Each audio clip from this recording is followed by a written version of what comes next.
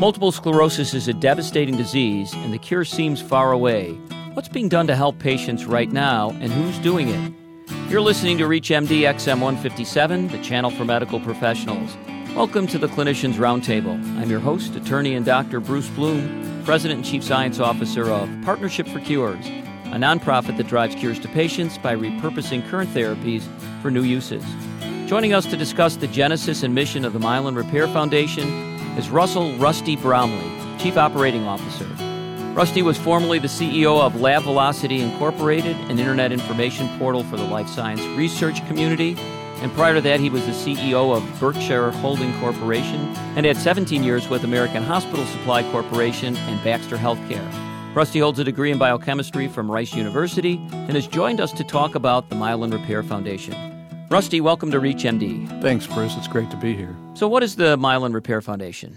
The Myelin Repair Foundation is an innovative nonprofit medical research organization that's focused on accomplishing two goals.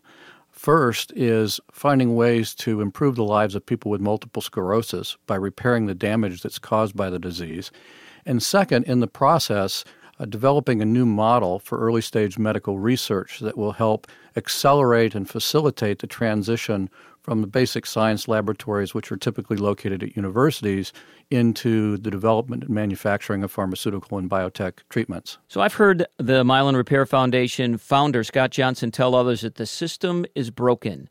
How does the current system of medical research find or not find new therapies, and how is the MRF's Accelerated Research Collaboration, or ARC model, different? Well, it's sort of ironic, Bruce. As you know, the academic research community is largely funded by the government, and that process developed starting in 1946 with the advent of the National Institutes of Health. And the pharmaceutical model really began around World War II as well, with the advent of penicillin and other antibiotics, and was largely developed out of the chemical industry. And these two different sources of birth for the two principal components of our research world have actually diverged over time. So while there used to be a fairly ready flow of basic biological science into early-stage drug discovery, it's become less and less over the last few years. And so we saw this chasm between first-rate academic research discoveries and the dwindling pipeline that currently exists within the pharmaceutical and biotech industry. I met Scott in early 2003, and he had a vision for changing this ecosystem. It's a problem with the ecosystem that caused me to leave medical research in 1977 because I couldn't see how the work I was doing at the bench was ever going to help cure cancer, which was ostensibly what we were working on. And so after a 25-year career in industry, I elected to move into the nonprofit world to help Scott turn this vision into a reality and help bring our young academic researchers closer to patient-oriented problems that could only be solved by an integrated team approach. So tell us about this Accelerated Research Consortium model. What are the components of it, and why is it so much better than what else is out there? Well, the traditional culture is a winner-take-all system that rewards individuals competing against each other. You might liken it to professional sports or Hollywood. It's a star system. And so you're out there competing with everybody else in your field, and what this does is retard the flow of information. The process that they go through is to submit a request for a proposal, the NIH does. The investigator then comes up with what they believe are innovative ideas in the area of the proposal request, submit the proposal, and hopefully eventually get funded. Then they do the work and eventually publish the work. And this cycle takes from 4 to 6 years typically. At that point, the discovery can be utilized by another scientist in another lab to further advance the field, but it's a very sequential process.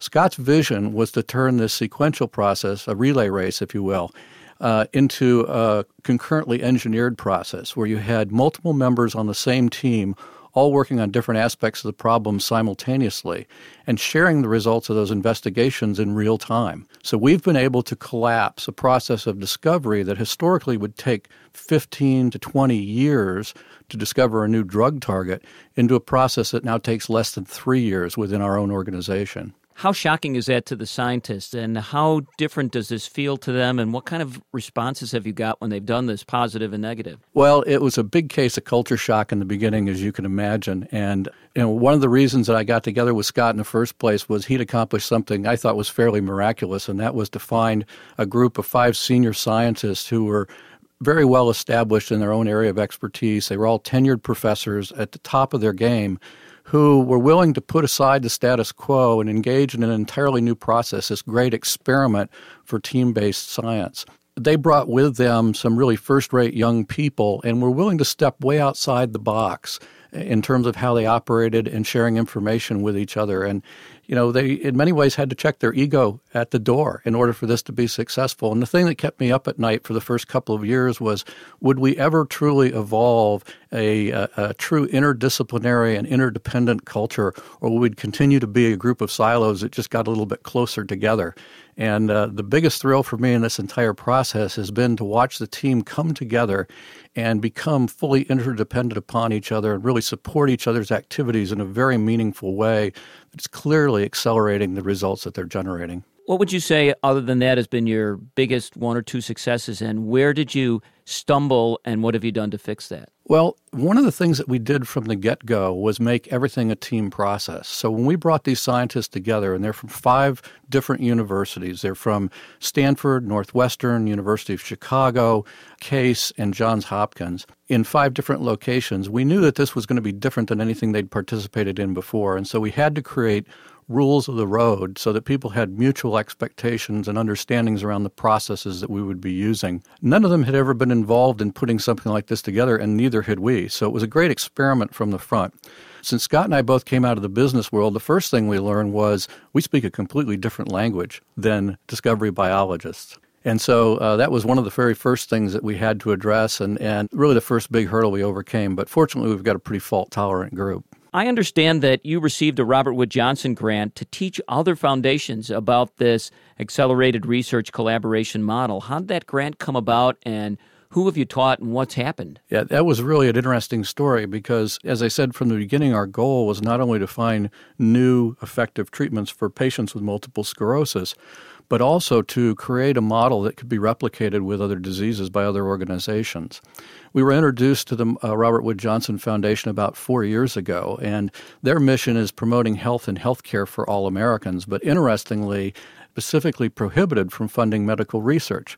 They are, however, very interested in the infrastructure and the ecosystems that are out there today, and they recognize the same problem that we had, that academic research was disconnected from commercial implementation, and that divide between the scientists doing basic discovery and those that were responsible for developing new scientific technology into drugs and treatments was getting larger and larger over time. And so we evaluated the model with them, demonstrated how we thought it could change the landscape of medical research, and they agreed that this was an experiment that really warranted some support. And so the grant that they made to us was really to develop infrastructure and processes that then can be promulgated with organizations. And to date, we've shared our model and elements of our processes with over 65 other nonprofit organizations. And have any of them begun to create an accelerated research consortium of their own? It's been interesting. There have been several small startup organizations that have really embraced the model and are running with it. In fact, I just talked to one of their CEOs earlier this morning.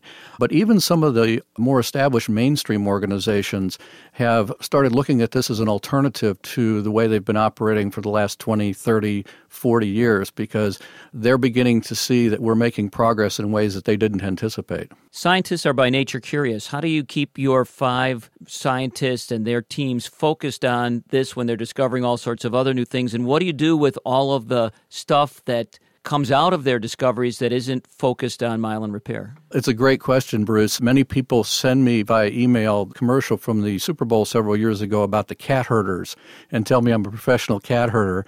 And it was an area that we had concerns about from the beginning. The way in which we keep our research team focused is really through our planning process. And again, it's a process that involves them from the get-go. So the principal investigators are responsible for helping us define the strategic plan back in 2003 and creating the annual research plan. And that's why I'm here in Chicago this week, is to review that annual plan. There are times when our research results in discoveries that aren't specifically relevant to myelin repair. A good example was an animal mouse model that was developed at the University of Chicago, which the scientists asked us to terminate the project because it really was more relevant to something called Canavan's disease. And while we did that, we allowed him to keep the funding and redeploy that to other projects that he was working on, and assisted him in finding other funding sources that were specifically interested in Canavan's disease. And so we view all these things as opportunities to make sure that the sum is greater than the individual parts. I've heard you use the term Valley of Death as a place where discoveries get lost in. What is the Valley of Death, and how do you make sure your discoveries don't end up there? Well, we started out talking about this translational research gap and how difficult it is from even the most outstanding discoveries in academic science to make it into commercial development. And then as I started engaging with the pharmaceutical industry in 2006, I started hearing this term from people in industry, and it was quite dramatic. The problem is that many academic discoveries, the data that's generated is sufficient for scientific publication and to stimulate other academics to think creatively about the next experiment. Very few academics want to go back and repeat the same experiment over and over and over, and yet industry is unwilling to make that $100 million to $1 billion bet on developing a new drug or treatment unless they have some comfort that this really is a reproducible discovery and something that is a druggable target, for instance. And so this is where we step in, is that we encourage the early stage discovery, which has now brought 18 new targets to the top, but also provide resources to validate targets and stimulate early stage drug discovery so that they can be, the risk associated with these new and novel targets can be brought to a level where industry can justify putting in the resources. So where can patients and physicians find out more about the work you're doing at the Mylan Repair Foundation, or where can other foundations find out how to get hold of information about the Accelerated Research Consortium model? If you go to www.mylanrepair.org, and that's MYELINREPAIR, you'll find information there about our model, about our research plans, about our results to date, and about all the people who are participating in the process. You'll also find my contact information on the website, and people are welcome to give me a call. Cure for MS might be decades away, but the Mylan Repair Foundation is determined to find a way for MS patients to live long and healthy lives while a cure is found. I want to thank our guest, Rusty Bromley, Chief Operating Officer of the California-based Mylan Repair Foundation, for helping us get to know this innovative organization. I'm attorney Dr. Bruce Bloom, President and Chief Science Officer of Partnership for Cures, a nonprofit that repurposes existing treatments for new uses. You've been listening to the Clinicians Roundtable on ReachMD XM157, the channel for medical professionals. Stay on top of the latest medical topics by visiting our new website at reachmd.com, where we welcome your questions and comments. Use the promotion code RADIO when registering online and receive 6 months of complete access to our on-demand library of podcasts. And thank you for listening.